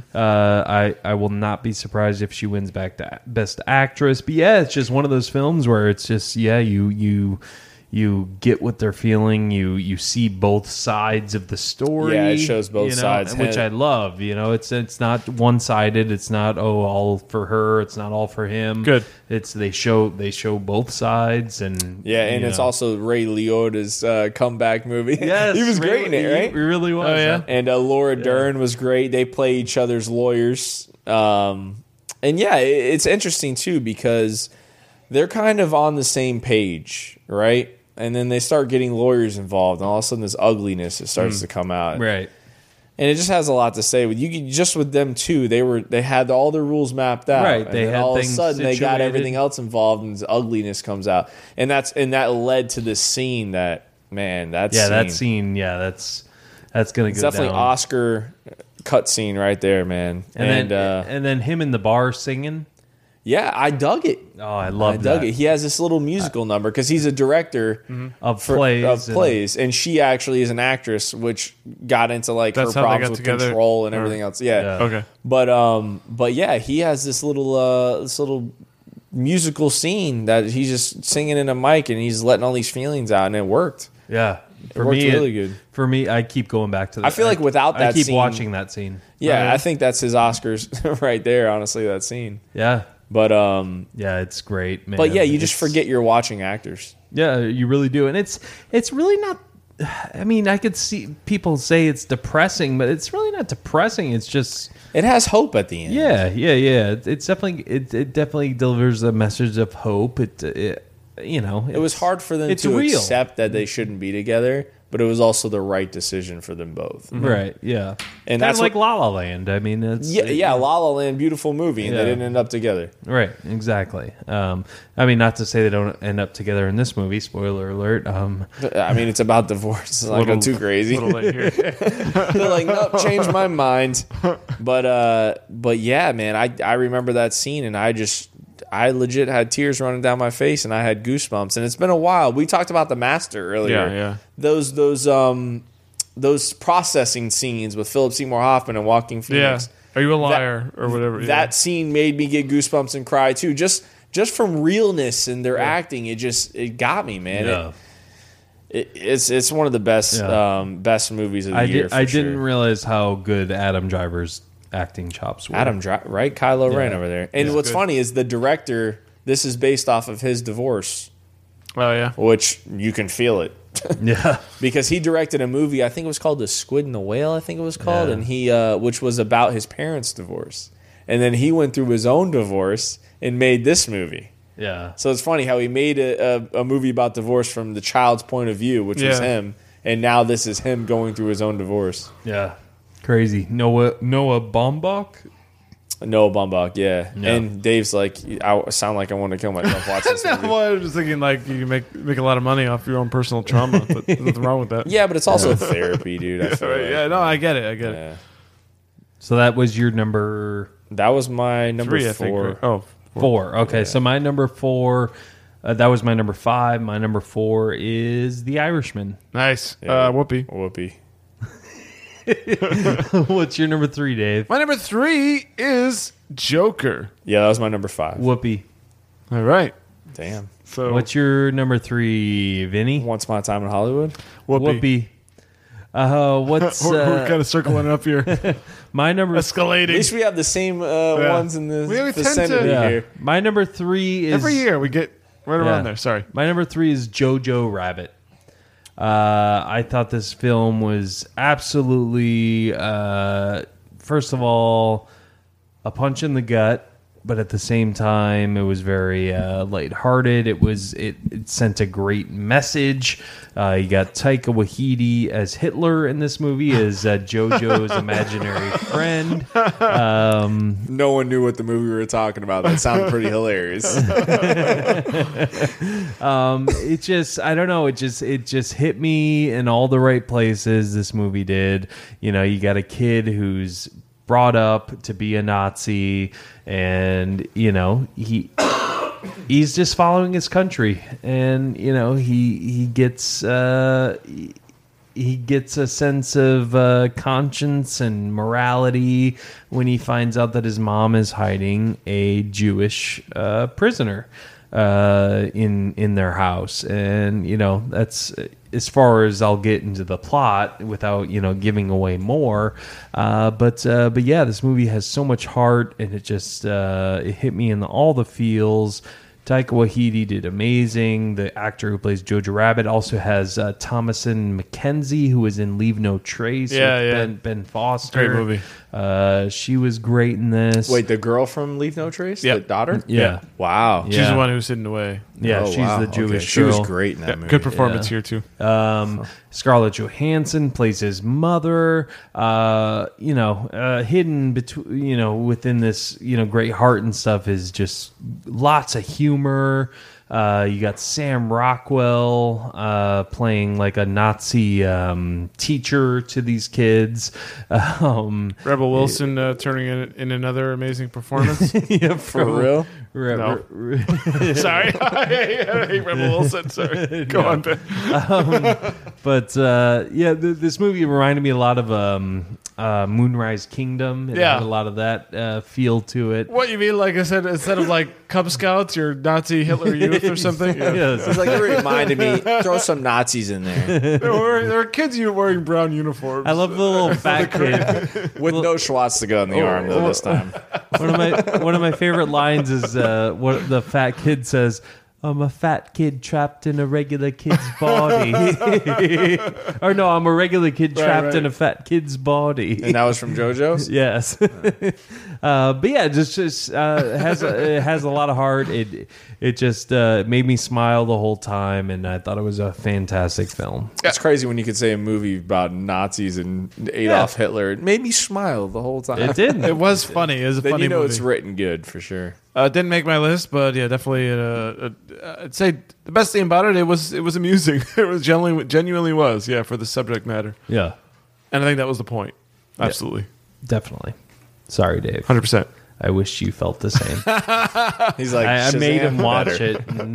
Oh, you made him watch it? Yeah, that actually makes me really sad that he said Shazam. He's like, I tied him down. I like Shazam more than Jojo Rabbit. Times is changing. You have to respect my changing tastes. I know. What's your number 2, Dave? My number 2 is The Irishman. Whoopi. That was my number 4, so Whoopi for him. Okay. What's your number 2? Well, I have Joker at number 5. My number 2 is Parasite. My number 3 is Once Upon a Time in Hollywood. Oh, wait. So so we go to your number 3. I'm sorry. Hold on. What was your number 3, Dave? I'm so sorry. My number 3 was Joker, and we also. That's a Whoopi for me. Yeah, his Joker's higher. So. Okay. All right. So your number 3. It's Hollywood. Whoopi. I'm Whoopi. Oh, wow. Okay. So I don't know how we saw number 2, Parasite. So we're on Parasite then? Yeah. Okay. No, my number 2. So we go now to my number 3, which was Jojo Rabbit. What's your number? Yeah, so my number 3 is Joker. Whoopi. So what's your number 3? Damn, Joker. My number 3 is Hollywood. Whoopi. So my number. Wait, what the hell is happening? I'm so confused. That's what I'm saying. We should talk about Parasite. Gotta talk about something. Yeah, Parasite time. Because my Parasite's number 2. Because that was on my list as well. What was number 7 for me? Oh wow, number 8 for you? Number 9. Oh wow. So or we can go in a circle and we could say what the I don't know what happened here. Let's talk about Parasite, directed by a South Korean director, starring South Korean actors. Parasite's your number 2? Parasite's my number 2. What's your number 2? The Irishman. Oh, okay. And that was a Whoopi? Yeah, that was a Whoopi. Okay, so he whipped it early. So Parasite. Let's talk about Parasite. Yeah, so Parasite, made by a Japanese director. Yeah, it's South Korea, man. Bong Joon-ho, I think his name Bong is. Joon-ho, bro. Directed South Korean, bro. Snowpiercer and Okja. And it was South Korean. South Korean. Not Japan, dude. Come on. Sorry, man. Sorry, we're derailing here. Apparently, I enjoyed it more, though. Oh, by the way, just before you go, we have an episode recorded in the hopper that we recorded on Thanksgiving on this show. That's his about the movie. We haven't released it yet. Yeah, forthcoming, possibly coming after this show or the show after this show, but coming soon. Yes. Okay. Coming in early 2020. Talk about the Japanese guy. What's funny about Parasite? I didn't watch one trailer for this movie. Me neither. And it was the perfect movie to not watch a trailer for because it's so insane. I know. It starts off with this family, and it's kind of like a comedy, and they're definitely in the lower class, poor. You would have been a great guest for that episode, by the way. So yeah, no, I was texting him about Parasite for like a whole day, and and it goes from comedy to drama to. And I didn't know a damn thing about this movie, and that's what made it. Honestly, it might even be why it's my number 2 because I had so much fun with it. And when you sit in the theater and you don't know what to expect and anything can happen. Oh, you saw this in the theater? I went and saw this in me and 2 other people. Wow. Would you say this is your number 1 foreign film of the year? Yeah. Same here. Yeah, I would say Anyone see The Farewell? No, but I heard that was really good. I heard it was good too. Never heard of it. But Parasite, yeah. I'm liking this new persona. He's like, but Shazam heard of. Yeah, the acting, the comedy. I don't want to, I want people that are listening that have never heard of it to not know anything about it and just pop it in. Yeah, you got to read subtitles, but you honestly forget subtitles within 5 minutes of watching it. It really is good. Again, it grabs you. It was my number 9. I had it higher up originally, but I wanted to shove it to you guys and put Rise of Skywalker higher. But Parasite, yeah, great foreign film, and I did not expect to like it as much as I did. Why? I don't, because it's a foreign film. Yeah, because very low expectations, right? Yes. I felt like I was. Film? Some of the best movies are foreign films. Well, I understand that, Vinny. They're not in English, man. You know, that's a big barrier. And it's not made by... did you know any of these actors? No. No, I mean, you don't know the director, you don't know the actor. It's set somewhere in a different place. You got to read the movie. Honestly, the director was a draw for me. Oh, yeah. Because the Snowpiercer, Okja, and he directed another classic. Oh, The Host, I think it was, which is another one with subtitles. But I think in general, I mean, I don't find... I mean, not even my new persona, but just a foreign film. Oh, Christ. I mean, we did Roma. I like how we're building up this new persona. Yeah, but Roma was just a bore fest. Well, yeah, but that was so, very, I think even more, possibly more well regarded than this movie. Campo, the director, yeah. Yeah, so, but anyways, getting into it, the point is, though, whatever... You don't know what to expect, then you get into it, and it kind of blows you away, right? I think that's where we're all Especially at. Where the movie starts heading is, like Vinny said, is a comedy, and you don't know, yeah. and then it gets to that point. Well, once it advances to, and I think I said this: what is this going to be a mass murder scene? Right? What? Yeah. And then. It looks like it's going one way, then another way, and then now the possibilities are completely open, and I don't know what the hell. There are no, honestly, it's hard to pick the good guys and the bad guys, and that's what I like too. It's not really cliche. The rich people aren't bad; they're good. Honestly, there's really nothing wrong with them and how they are. They're hated for what they have. They're hated for what they have. The whole smell thing, though, is okay. Yeah, this is the difference. This is but who doesn't smell shit and says? But it was more than that. It was it was. I mean, you literally lean over and you. Like, well, Vinny's done. So yeah, so Vinny's poor. Vinny's out. Yeah. Sorry, we don't want any. Yeah, but if you think about it, he has always smelled throughout the whole movie, and he didn't get fired. So it's not like they treated him bad. He still worked with him. He still but they regarded him as as lower than them. Yeah, of course they're going to look down on lower class. That's what they were doing, right? But they're not these evil people. And if you think about it, who was the worst people? The ones that did what they did. The one that straight up went wild. So that's what I like, too, is a little different twist on it. I agree. Definitely. Most movies, they look like a piece of shit, the rich people, and that they're... this one was kind of like, whoa, these kind of people are even crazier. Yeah, definitely. They're desperate people. Exactly. Exactly. And they're forced... That's what I was talking about, the comparisons with Joker, is how they react, how he reacts. Right, yeah. Which was... Arthur Fleck, and we'll talk about that. But coming up soon. Yeah, man, it was definitely a thought-provoking movie for sure. Yeah, 100%. We didn't mention this in the review. We touched on it about there was some. It felt like I think I had said something like it felt like it was made for an American audience, or at least in part because of the references to American culture and all that. The Wi-Fi, that was funny. The Cub Scouts. Things like that. There was a bit of references, and then I was thinking, I didn't get to mention it on the review, and the more I thought about it, I was thinking, all the references to American culture were from the rich family, and they're essentially pitted in the movie as kind of the bad guys, I guess maybe morally, and at least from the perspective of the poor family, try to put it that way. Yeah. So I'm thinking, is this movie, although made possibly to appeal to American audience, is it actually making an anti-American statement?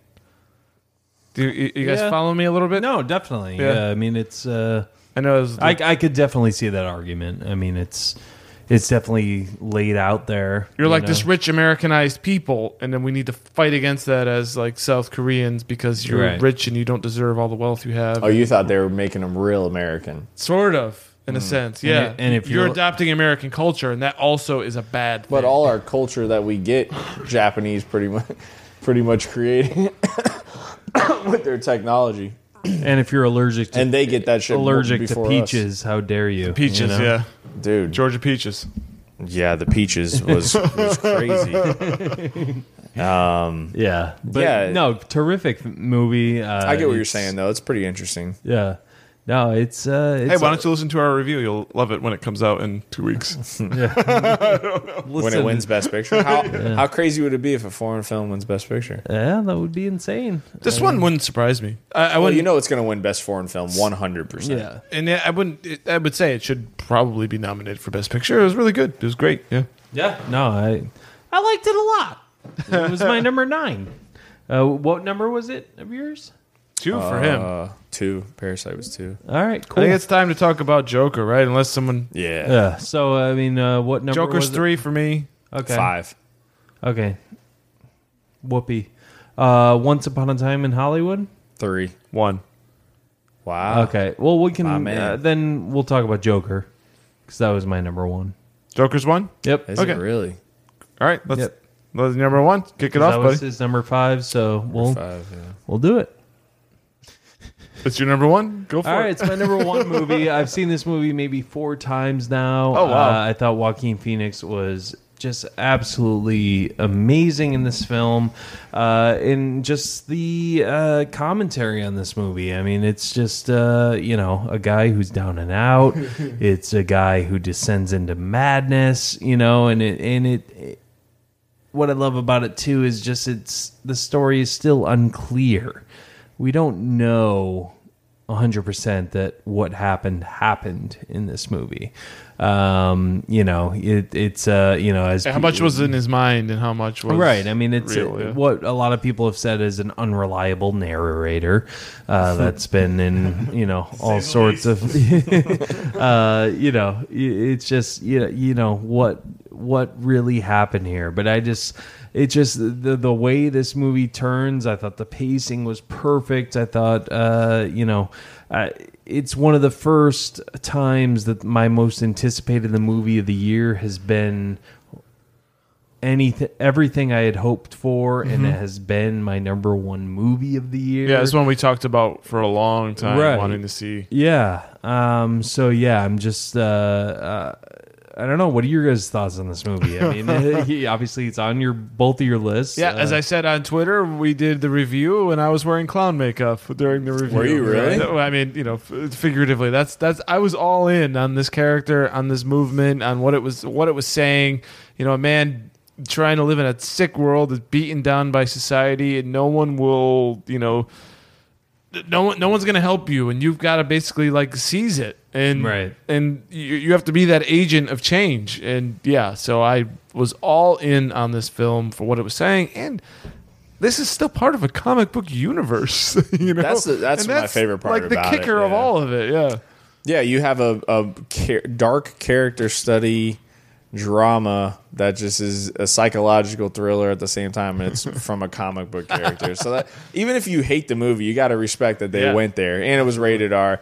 But yeah, Joaquin Phoenix, it's probably him and Adam Driver toe to toe. I would say maybe The Master might be my favorite Joaquin Phoenix, and this is definitely runner up. I mean, what he was doing, he was crying and laughing at the same time, and just even his dancing, everything that he was doing with his body, everything about him was great. The score was amazing.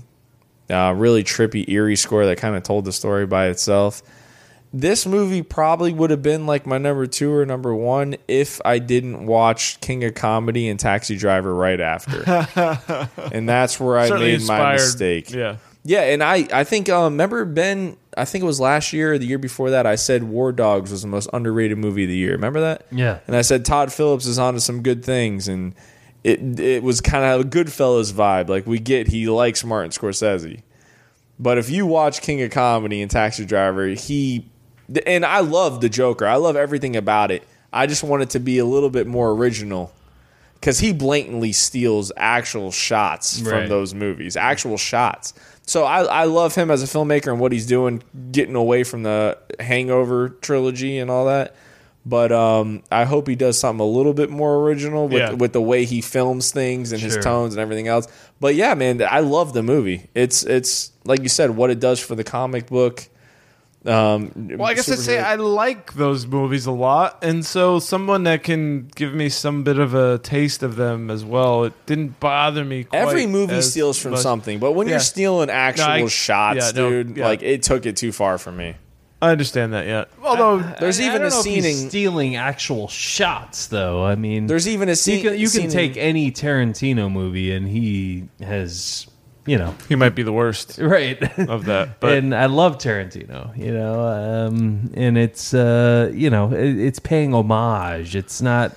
It's also keeping an idea alive. I think that's also important because Scorsese doesn't have much more time on this earth, and he almost maybe could have inspired people to go and watch Taxi Driver and King of Comedy. And I hope he did. Honestly, they're amazing movies. I mean, I'm not comparing them to like J.J. Abrams, who basically made a career off nostalgia. Right. But you're not alone in this critique, though. Certainly, you're not standing alone. I would not compare him to him. But what I'm saying is that's all I wanted was a little bit. Other than that, everything was perfect about this whole movie. Yeah. I mean, the only thing though, like what you're saying, is a lot of things are under interpretation. Right. I wish Todd Phillips would shut up. Like he's giving answers. I want us to come up with our own answers. Yeah. People are saying, is Zazie Beetz still alive? And he's like, yeah, she is.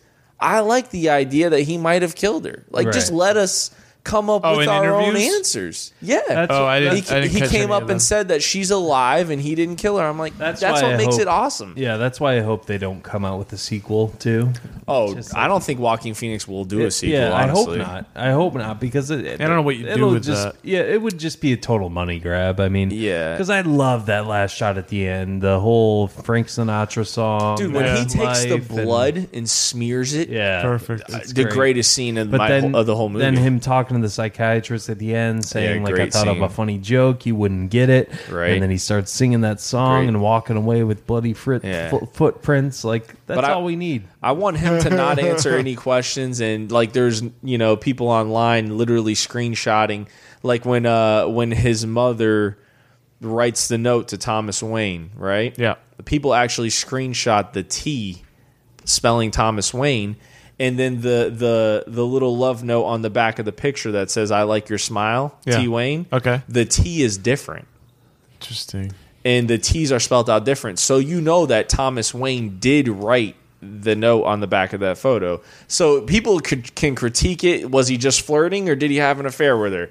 It's up to interpretation. That's what I like about it. But so I don't want him Phillips to answer. didn't answer that, right? But he just hopefully not, but who knows? He might. Yeah, I think ambiguity is better left. Especially with this movie. Yeah. And different things in that movie, man. Like when he gets punched in the face by Thomas Wayne, he's sitting on the sink there in the bathroom, and then it just transitions to him standing on the sink in his apartment. And you're kind of like, did that even happen? Mm-hmm. A lot of things transition like that, and it makes you kind of just think about what might be real and what might not be. But we're pretty sure he blew off Robert De Niro's head, right? I think we can agree that happened. That's really the biggest thing that he did. And that's and I love that that's, he's both in King of Comedy and Taxi Driver, right? So a little shout out. I like the idea of sort of accidentally inspiring a revolution, not deliberately necessarily. Was just it out accidentally? Of his own, it was out of his own. He was doing it for himself. Yeah. That then everyone else sort of, jumped onto. It wasn't like he was. It wasn't like he was having meetings with people or anything like that. Yeah, you know what I I mean? get what you're saying. I think the main scene was when he sees the guy in the taxi with the Joker. And he's like, yeah. So I see what we got. They're sort of reacting to me. This is where I'm going, and if you want to, follow, let's do this thing. That kind of idea. You coming with or what? Yeah. I'm doing this alone either way. Yeah. And then when he sort of sees his like minions at the end or whatever you want to call them, that's great. And I like how it didn't milk Batman at all. Like it actually made it better. It showed Because you always wonder, why did Thomas Wayne and his wife go down this creepy ass hallway, this alley? Yeah, they did a good job explaining and they're like, oh, well, that's because some crazy shit was going on. Chaos was going on, so it made more sense. I like that this was a random act. I loved how they tied me too. Me too. It was a random act, and it fit into Batman, and it didn't basically just milk it for what it was. Like, it wasn't a Batman spinoff. It wasn't preaching sequels. Yeah. And now it dropped all that money, and now they're talking about a sequel. Well, here's the thing I said in the review, and I don't want to get too deep into this, but it sets up what is Batman. If we accept what Joker's doing to this existing crappy system, or the city's going to hell, well, who is Batman and what's he defending if he's opposing the Joker? It makes you kind of think of these ideas. Is Batman just defending this corrupt system, or is it something else? So I thought it rose a lot of questions. Yeah, you definitely feel sympathy for the guy. That's why it's my number one movie of the year. Right there. It's just, I mean, I don't know, man. This movie I can watch over and over and over again. As sick as that may be. I watched it like I like to watch a psychopath over and over. That's how I am with Taxi Driver. I could watch that over and over and over. But you notice new things. Yes. And actually, I watched it 3 times, and the last time I watched it was last week. And I noticed basically he kills these guys in the subway. And then there's been studies about, serial killers and sex and everything else. So he kills these guys, and in his mind, he just goes and runs and has sex with his neighbor. Right, yeah. So, I noticed different things like that. Like, he got turned on by murdering these guys in the subway. Right. And the first time I saw it, I didn't think of it like that. He gained some sort of control and power in his life that he didn't have otherwise. It gave him some kind of a confidence to go do what he, kind of act out his mind fantasies within his own mind. He's like, I just killed these dudes and make out with my neighbor. I know we only have 2 movies left to talk about. Yeah. My number 4 was Irishman. My number 2 was Once Upon a Time in Hollywood. Where do you guys have? I'm flip-flopped. So I got number 3. 2 is Irishman. Number 1, Once Upon a Time. Damn, my man. I got 3 Once Upon a Time and number 1 Irishman. Okay. So let's talk about Once Upon a Time. Was number 1 your number 1? Once Upon a Time for me. Okay, so your number 1 is Once Upon a Time? No, number 1's Irishman. You're having a hard time keeping up. So we'll go Once Upon a Time. Let's talk about Once Upon a Time. Let's do it. I think this might be Quentin Tarantino's best movie ever. His masterpiece? Arguably his best movie ever. He might want to say Pulp Fiction. He might say Reservoir Dogs. I don't know where you are. But I think this may be his best movie ever. It's a complete movie. It's got violence, but only at the end. I mean, he tells a real story and kind of a heartwarming story in a sense. Yeah, and he creates an alternative history, this little bit of alternative history. And Once Upon a Time. Yeah, right. Yeah. It's a fairy tale of what could there was this horrible tragedy that happened that I think most of us are kind of past. Wow, that sounds horrible. I mean, except the family, right? But think about it. It's not living. Okay, so this isn't like, say, Hitler, right? We're not going back to what he did there. This is a smaller thing. It was the Manson murders. They were terrible. But just this little story, and maybe one of the best heroes played by Brad Pitt I've ever seen in Cliff any Booth, movie. My man. I mean, Cliff Booth is one of the best characters ever. He's ever created. Of all time, right? We're talking most inspiring. Just love that character. That scene of the coolness. That scene of him on the Manson farm making the kid change his tire, beating him, saying, "If you come any close," that is just badass. Yeah, that is. He was the coolest dude I've ever seen. I want Brad Pitt to hold me at night. I know. If I was gonna dress up as Halloween, I would have been Cliff Booth for sure. Oh yeah. I mean, that's basically my spiel. This one really exceeded my expectations, and I was walking in there. I don't know, how was it? 2 hours and 20. Yeah, it was like 2:30 or something. Right? It was a long. And now they got 20 movie. minutes extra on Blu-ray. Oh, really? Yeah. And you know what? I didn't mind it. I really didn't. No, it went by fast. And it looked so freaking authentic. And I don't know what he did there to make it seem like the time. It just felt like I was just in this universe. He was a little indulgent, but I loved all of it. Yeah, it felt like Tarantino's like, you know what? I'd really like to make a 1950s serial TV show scene. And then he makes it. And I'm like, okay, I like it. Yeah. and let's, you get some great acting from Leonardo DiCaprio. I mean, some legit stuff, showing the process. Yeah, I love the end when he's making margaritas and he's looking at the guys. He's in the pool. He's making margaritas and he's like, "What are these hippies doing?" I like when the girl comes running out. He falls. He's in the pool and he falls off his float. Yeah. Great. Well, also the anti-hippie thing. That's funny because most movies hippies are like the good guys, right? And then this one, they're like the loser Drag's got to kill them. I love that. So great. So yeah, that scene on the farm with Brad Pitt, I thought he was a goner. He wasn't. I'm so glad Tarantino did that. Because you never know what Tarantino is. He's going to whack off any moment. And then Bruce Lee thing. Sorry to... No. Did you hate on that? Who gives a shit? Yeah, it was awesome. Yeah. He's like a secret like Superman in a sense. Yeah. He was like an under the radar, almost like Unbreakable. The character from that, because he was basically like he could kick anyone's ass and like who Cliff Booth. Yeah, that's what I'm saying. He was like he was like a I don't know. I keep saying undercover or secret, but like he was a guy that can just kill anyone. And secret agent. Well, he didn't get really far. He was a stuntman. Like he was like basically unbreakable. He couldn't like. He never got famous or anything, but he was just there. I love he was like a guardian. I love that scene with him in his trailer with the dog, making his own food, making the dog wait for his food. And it also, like that scene. Gotta train the dog. Yeah, that scene, as you know, when you watch it the second time, you see how he interacts with his dog. And then when they're just straight murking the hippies at the end, it kind of ties into how he watch it over again and watch that scene with him and his dog, and then watch his dog's reaction at the end, and it ties in perfectly. So good. I didn't notice that till the second time. I think Cliff Booth might be one of the best characters he's ever made. Tarantino has he's made. ever made. Forget Tarantino. One of the great characters in all of film. Dude, he's a gangster. I understand it, but also Tarantino. Yeah, and Tarantino has made a lot of great characters. What'd you think about Cliff Booth and his wife? What do you think about that? That's up to interpretation. I think his wife deserved it. Right? You're like, I hope he killed her. Could have been self-defense. But he's so cool, no one gave a shit. It's like, if he did, it's Cliff Booth, whatever. He doesn't even care, too. He's just like, I can't get that stunt job because I killed my wife. Yeah, but that DiCaprio scene where he has the meltdown in the little trailer there. DiCaprio is great in this, too, man. He's fantastic. It sucks that Brad Pitt finally is getting the recognition he deserves, and he might win. Yeah, I think he could win supporting, which would be awesome. But Leo was just as good though too, man. Yeah, he really was. He's not going to beat out Joaquin or Adam Driver. No, not this year. Unfortunately not. But I'm glad Joaquin or DiCaprio already has his Oscar, so I don't have to feel bad if he doesn't win it. But yeah, Once Upon a Time in Hollywood. It has to, like what you're saying, it has to win production design.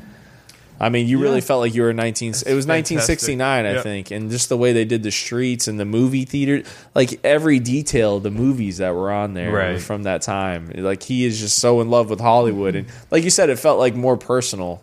Than any other film he's made. Definitely. Yeah, it was an intimate film. And Margot Robbie was really good. I don't think we mentioned her yet. It almost feels like that last scene he just felt like, all right, I have to put this film. Here we go. This scene in just to appease the fans. When you watch it over. Through the hurricane. Did you notice what the news anchor says on the TV? No.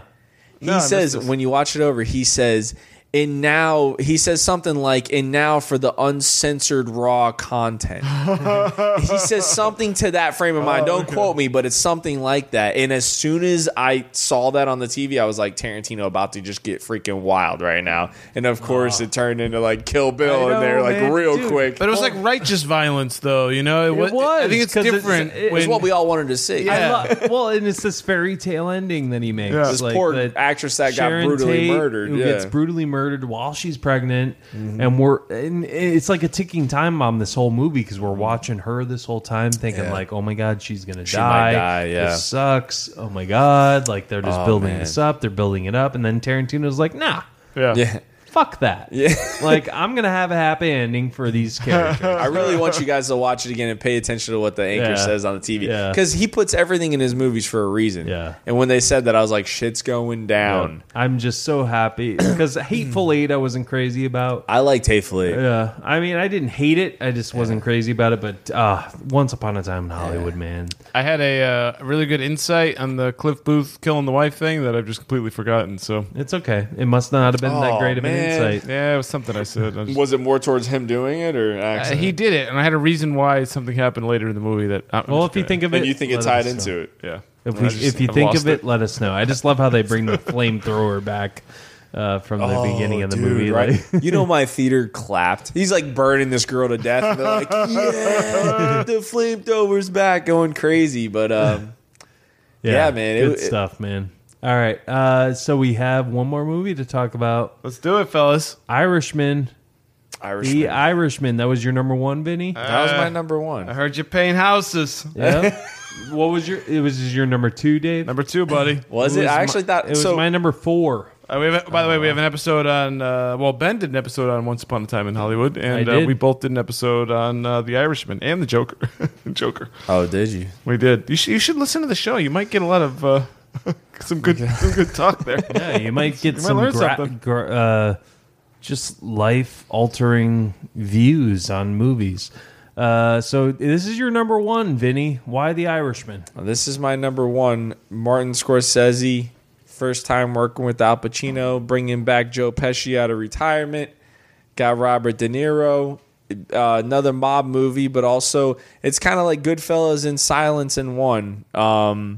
It starts off with kind of like a Goodfellas vibe, and you get the music cues, and you get the fast pace. You know, basically the kind of like Goodfellas, and then all of a sudden the music stops.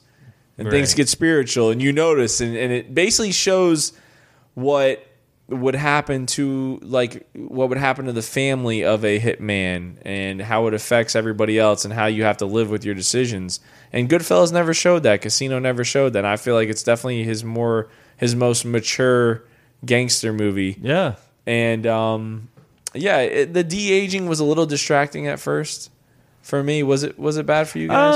A little bit at first. Actually, when you look at Al Pacino in real life, his de-aging is the best. Yeah, definitely. Yeah, because Al Pacino's not. You know, he doesn't look as old as De Niro looks or Pesci looks or anything like that. But 3.5 hour gangster epic about Frank Sheeran, who came out. I think he was the only one. Him and the Iceman that came out and said that they killed Hoffa.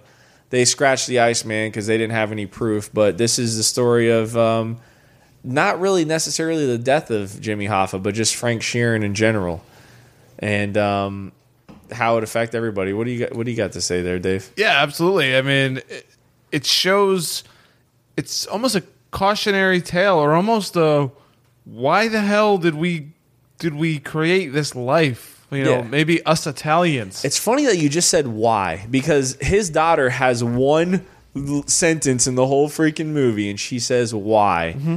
Why didn't you call his wife? And the reason is because he was honestly no different than any other guy. Yep. He never called any of the wives of any other guy he's ever killed. And it's funny that you just said why, because Scorsese has a reason that her first word that she speaks 3 hours in the movie is why. Yeah. And that scene of him calling his wife is just brutal.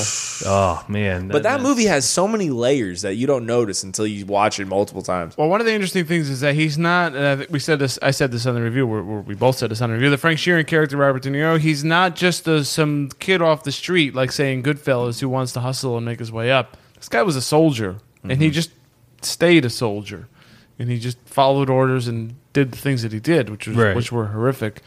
But yeah, what was this all for? And, throughout the movie, you get this, you see someone shake hands with someone, and then the movie stops and says, oh, he got his head blown off in 1981. Well, Christ, what is this life? Why Everybody are we doing dies. This? Yeah, I like that he did that. Scorsese did that. Yeah. Every single character you interact with is shot 5 times in the chest, died. It's like a running tragedy, right? Throughout the whole film. That's what I mean about layers. Even when he has this flashback where he's talking about the army guys that are basically the guys that in World War II, I think it was, where they're basically digging their own grave. Right, and that was a metaphor for him. Yeah. He's digging his own grave, and he said, I never understood why they dig their own graves. That's what he's been doing the whole movie. Right.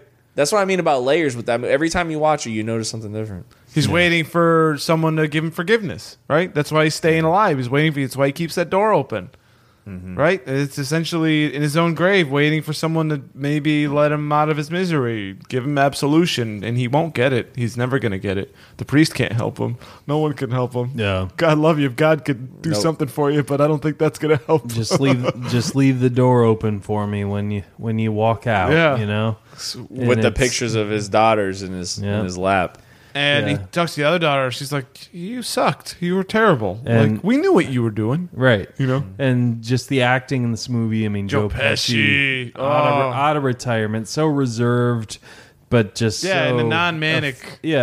But just so effective. The facial expressions. Yeah, I think it's between him and Brad Pitt for Best Supporting Actor. But at the same time, I mean, Al Pacino turned out a great performance as well. He did. I thought he was great as Jimmy Hoffa. Where's my ice cream? Yeah. They're never going to do that. Oh, they wouldn't dare. Oh, man. They wouldn't dare. That was a good scene. That was one of my critiques, though, as I went through a whole thing. But it's where they're going back and forth about... it is what it is. It is what it is. And then, Hoffa's not shutting up. And them telling Hoffa he's got to shut up and, going around and around and around. I guess they gave him ample opportunity. Shut up. Stop making trouble, right? But yeah, I mean, wow. It's amazing all this. This I said on the review, this is recent history. This isn't like 100 years ago or something. Mm-hmm. This is just like a generation or two ago that this stuff was real. And it all went...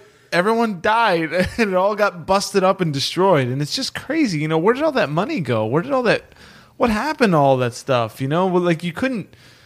I'm almost like sad for it in a sense. We're like, just be somewhat legitimate. And I think that's almost like what Hoffa was like. Yeah, I'll be a little dirty here, but we've got a thing. I'm helping out my union guys, and if it means I got to bend a few rules, take some cash here or there, all right, that's fine. Let's do that. But let's not be thugs and blow each other's heads off, kind of thing. Yeah, I think it was also kind of like because people criticize Goodfellas for glorifying this life. Yeah. And I feel like it was Scorsese showing that these men shouldn't be glorified. Right. Honestly, almost to himself.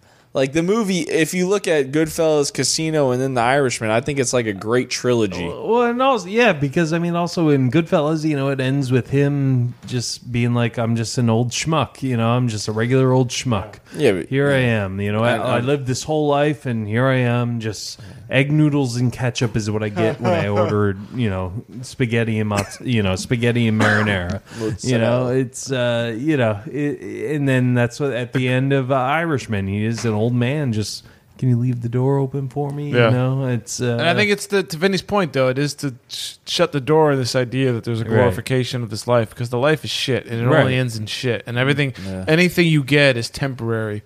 And at best, you get a little bit of success and a little bit of taste of the good life, and you get some good meals, and some people wait on you or whatever, and then you walk out the street and you get your head blown off. Great. I mean, and if you survive, you got no family left because they don't want nothing to do with you. Yeah, it's crazy. Why? Why did they do that? Why do we do this? What? And Frank Sheeran, dude, if you listen to some of the interviews, they're so detailed. Oh yeah. Like this, they say this might be a lie, and he died this, he died this. This guy gives details, bro, this movie, and it's like, I don't think he's lying. De Niro says, I believe, well, I mean, I believe movie, it. But I mean, New Yorkers and everybody knows, he's buried under a giant stadium. Yeah. Like, he's always connected to the mob. He died in my hometown, bro, Detroit. All right? No, man, the movie's wrong. He was buried under a giant stadium. The movie's wrong. Either way, the mob got him. That's true. But man, but a lot of history here, a little bit overindulgent. With the Kennedy. That could have been cut a little bit. Yeah, it could have been cut a little bit. Some of that, but I loved it. Pesci, De Niro. Overall, for 2019, though, I mean, I think you could say this is a pretty good year. I think we all loved the movies we brought up, especially Shazam. Shazam was great. Santa Claus. Klaus and Shazam. I love who I've become. All right, my number. I'm gonna. Dave, don't erase anything. I haven't crossed anything. My number 10, Rocket Man. Number 9, Parasite. Number 8, Rise of Skywalker. Number 7, Uncut Gems. Number 6, Knives Out. Number 5, Marriage Story. Number 4, The Irishman. Number 3, Jojo Rabbit. Number 2, Once Upon a Time in Hollywood. And number 1, Joker. Excellent. Want me to go next? Yes. All right, number 10, Just As You, Rocket Man. Number 9, John Wick 3. Number 8, Klaus. Number 7, Parasite. Number 6, Star Wars. Vinny hated it. Number 5, Shazam. Ben's loving that one. Number 4, Uncut Gems. Adam Sandler, just do more serious stuff. Come on, man. Right? You just do one every other. Do your shit movie where you make a lot of money and do no work, and then just put in a little bit Netflix originals. Yeah. Number 3, Joker. Number 2, The Irishman. And number 1, maybe the greatest Quentin Tarantino movie ever, Once Upon a Time in Hollywood. Vinny, what do you got, buddy? Number 10, Us. Number 9, Peanut Butter Falcon. Number 8, Knives Out. Number 7, Endgame. Number 6, The Lighthouse. Number 5, Joker. Number 4, Marriage Story. Number 3, Once Upon a Time in Hollywood. Number 2, Parasite. And number 1, Irishman. Excellent. There we go. We're all pretty, once we get into the upper echelons, we're there. Yeah.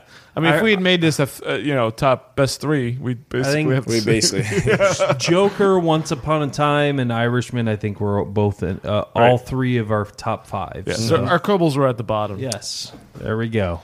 All right, folks. Well, that is it. That is 2019 in the books. Yes, I think this episode was as long as the year. I know. Wasn't that long? Our next episode, we'll be looking forward to 2020, saying our most anticipated movies of the year. Absolutely. And can't wait for that. Vinny, it's been a pleasure as always. Always, man. See you next year. Ben, can we just end the year? Can we end the show? We'll go ahead and end the show. Hell out of here. Find us on Twitter at Blockbuster Find us. Cast. Yeah. At BC Court is where I'm at. At Dave_Quist is where you can find him at. And we would love it if you guys would go onto iTunes and Dave, leave us can we end the show? Positive review, 5 stars, and a 3-page detailed review as required. 3 whole pages. I don't care if it's 3 words at this point. Just give us a review. Just submit the draft to me and I'll review it. So there's no quick honorable mentions for you guys? We want to mention a couple. What do you got, we Benny? got honorables. Go ahead, Benny. Yeah, I got Good Boys. Didn't see it. The Nightingale. Did you see that? I did not. I hear it's great. Disturbing as hell. Great. Gets under your skin. The King on Netflix. Did you see it? I have not. I did. What'd you think? This is the one with Chris Pine. Oh, you're thinking The Kingdom. Timothy Chalamet. Oh no, I didn't see that. Sorry. No, check it out, man. Okay. Netflix original. And then I got Judge Me, Don't Judge Me, Crawl. Thought it was a well-made little creature feature, man. Nice. You can't talk shit. No, I'm not talking. Mr. Klaus. No words came out of my mouth. My honorable mention: Art of Self-Defense with Jesse Eisenberg. If you haven't seen that, check it out. Endgame, which we already talked about. Peanut Butter Falcon, which we already talked about. And A Beautiful Day in the Neighborhood with Tom Hanks. I thought that was it was a very heartwarming and very easy watch. No, thank you. I just have 2, which is El Camino and Spider-Man. I saw a lot of movies this year, but those are the short listers. Spider-Man wasn't bad. He's like, I don't want to watch Marriage Story. Too depressing. Day in the Neighborhood? Nah, not either. Too happy. Too happy. Not too sad, not too happy. I don't know. I'm trying to find I'm working on a sweet spot. That's what I'm doing. All right, folks. Well, that is it for us, for Vinny, for Dave. Ben! I'm Ben. Just end it. And as always, grab some popcorn, grab some snacks. We'll catch you guys at the movies.